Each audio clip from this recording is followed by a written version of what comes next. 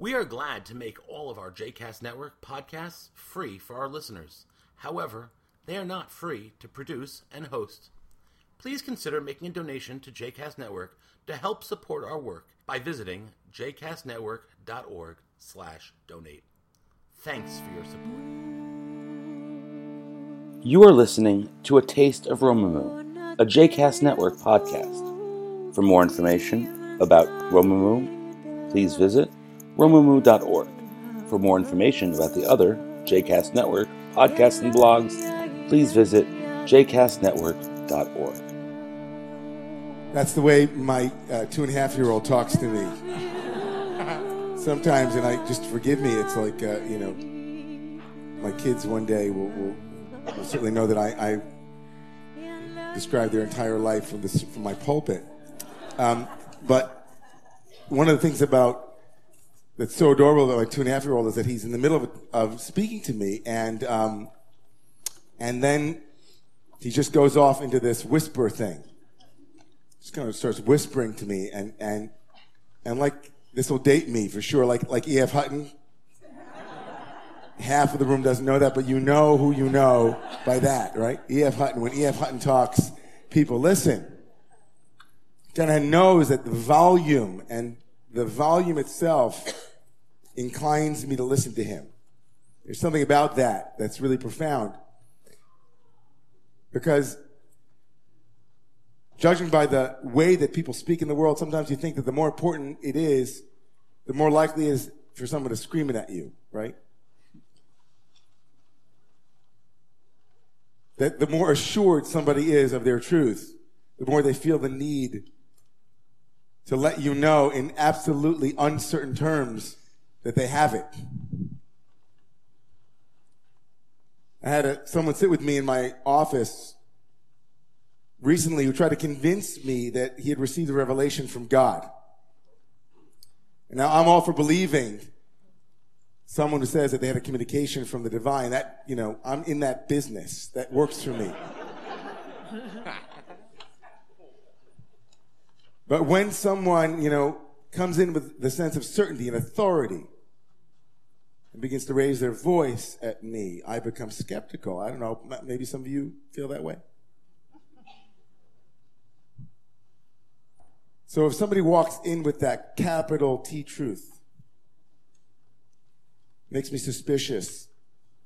But what I'm certain of is the power of revelation is a kind of revolution.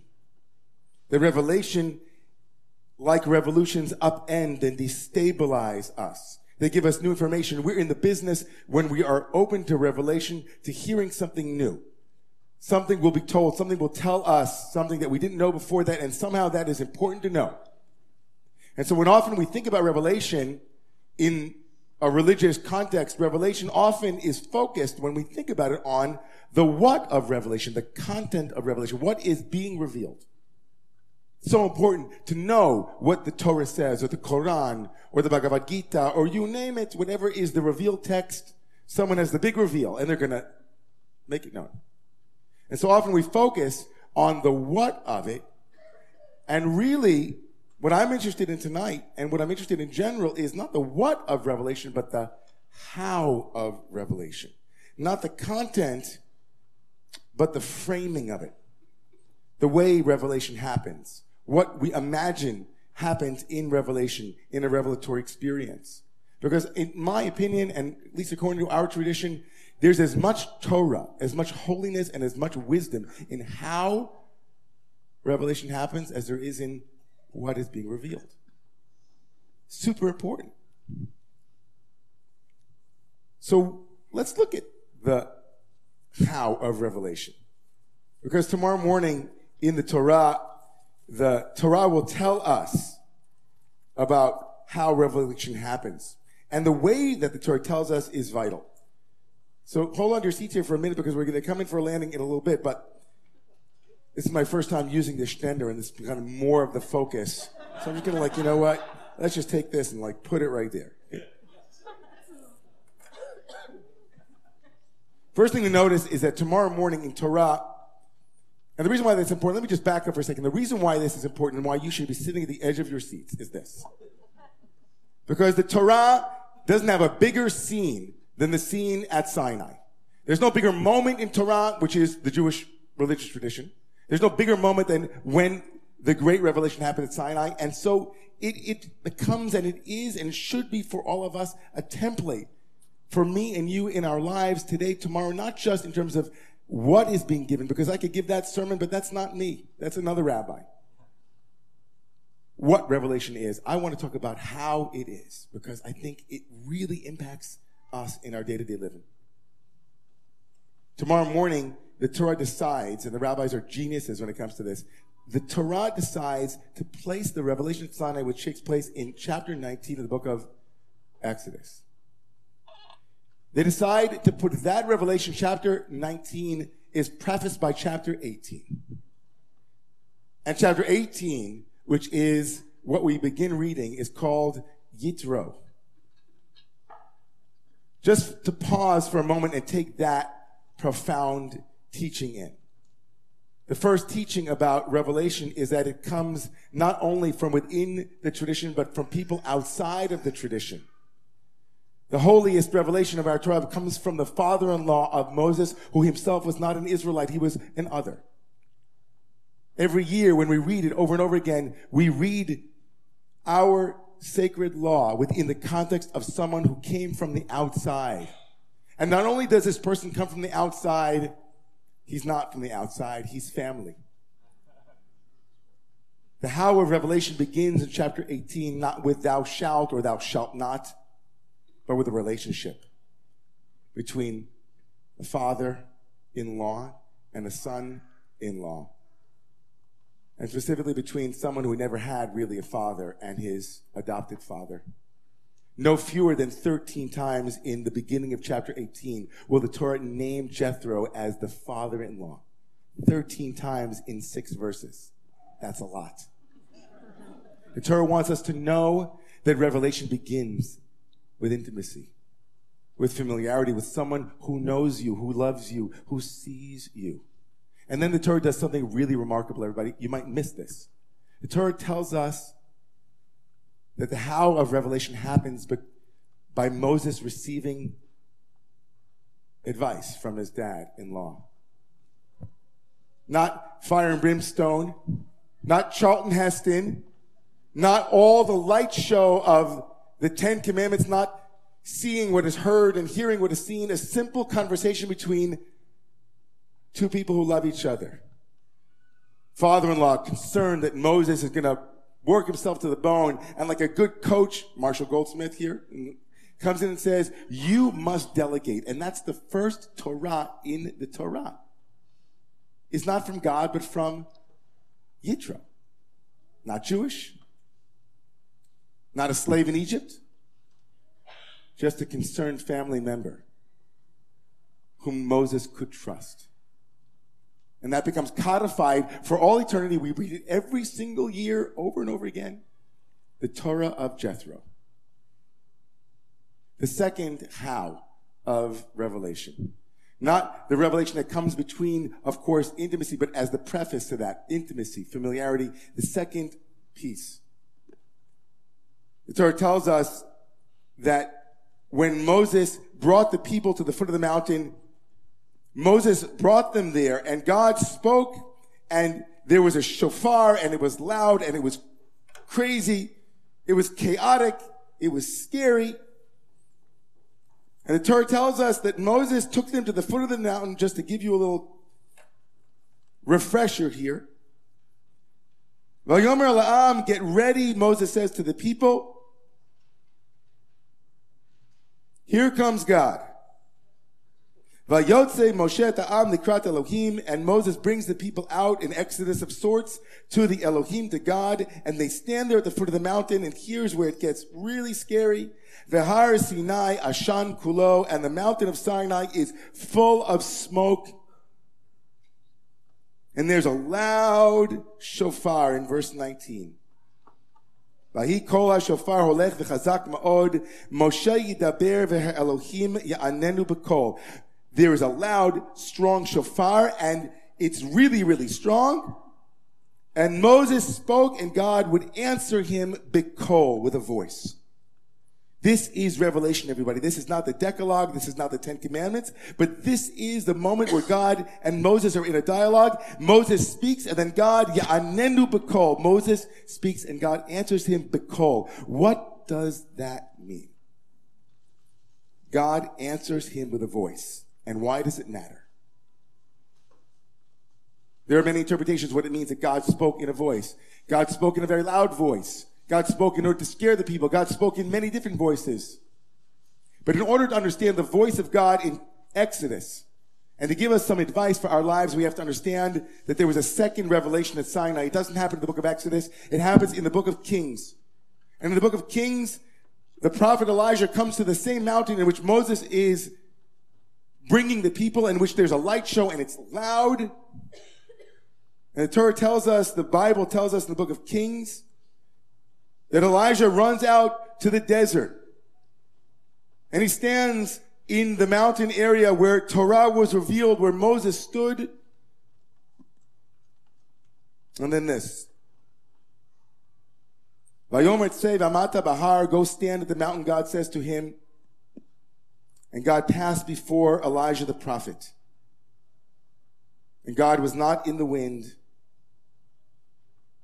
After the wind, there was an earthquake, but God was not in the earthquake. After the earthquake, there was a fire. But God was not in the fire. And after the fire, V'achar ha'esh, kol dvama daka. After the fire passed, there was a kol dvama daka. There was a voice of subtle silence. 3 words.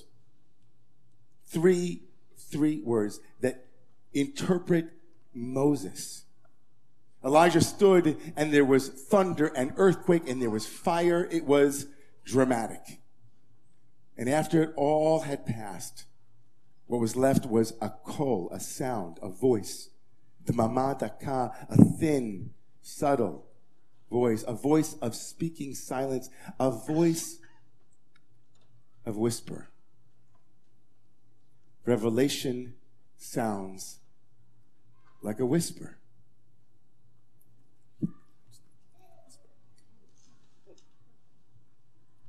Way back in Exodus, there are interpreters who say that when it says God spoke, Moses spoke, and God answered b'kol, and God spoke in a voice, it didn't mean that God spoke in a loud voice. God understood that a traumatized, scared people would be terrified by hearing a thunderous, divine voice. And so God spoke in a whisper. Jethro is intimacy and trust. And revelation is, psst, I have something to tell you. It's so remarkable to think of revelation as a whisper and dependent on trust. Not revelation as, I'm going to tell it to you whether you like it or not. I'm going to beat it into you. I'm going to yell it at you. I'm going to scream it at you. But something that we have to lean into. Something that requires silence. My colleague, Mike Cummins, who spends a ton of his time out in the desert, says, when he thinks of this phrase, kol dmama daka, he thinks of fragility. He says, I believe that Elijah heard a voice without sound. His reading is the voice of fragile silence. A voice of fragile silence. When I think in therapeutic terms, I think to myself about Buck Brannaman, who was the most respected cowboy in the country and became the inspiration for Robert Redford's 1998 Horse Whisperer.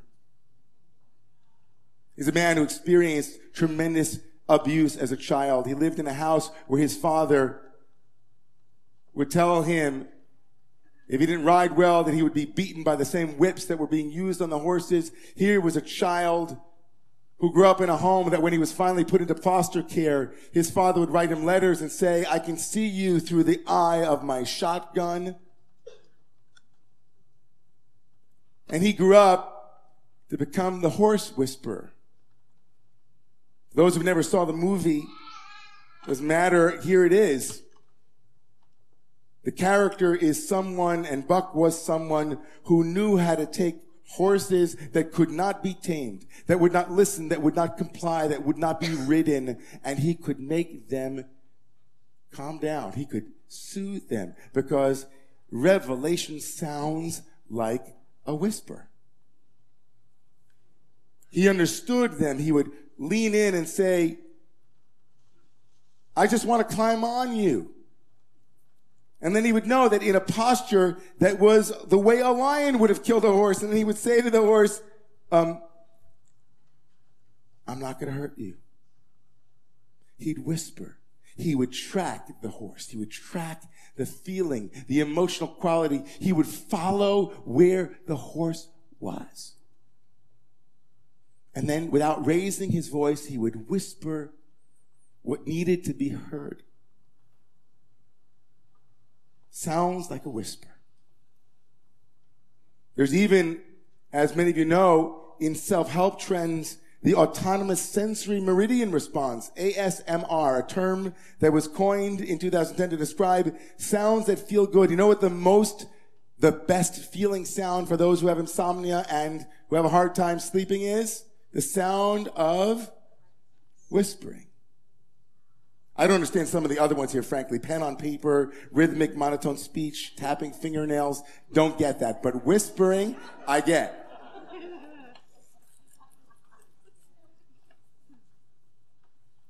After the thunder, after the fire, the whisper. After the march, after the speeches, the whisper.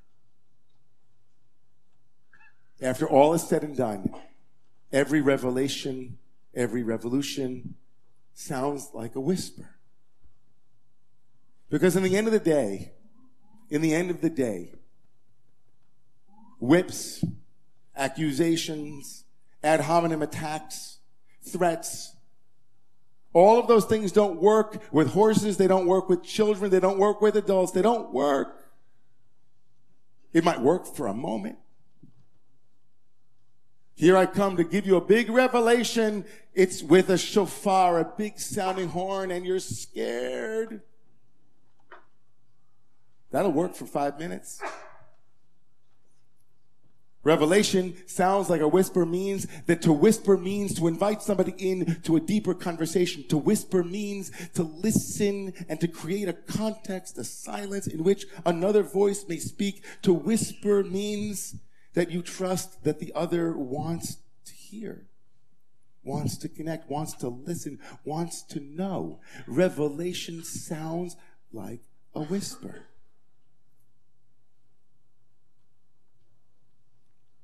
In my experience in the last 30 years of my life, I can't tell you how many times I've tried all the wrong methods in which to convince someone that I'm right. I can't tell you how many times my persuasiveness was not available to me. I can't tell you how many times I've tried to cajole my body or my children by raising the volume of my voice, even my community now and then. Revelation's a whisper. What would the world look like? What would this community, what would New York, what would this country look like if people spoke in softer tones? If instead of barking at one another, we left room for the silence between us to be heard?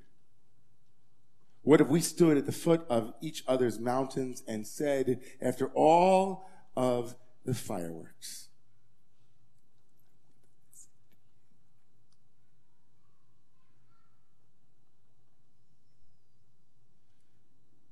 revelation sounds like a whisper. So let me ask you, where are you raising the volume of your voice instead of the depth of your listening? Where are you shouting instead of tracking, finding yourself, finding the other, trying to heal.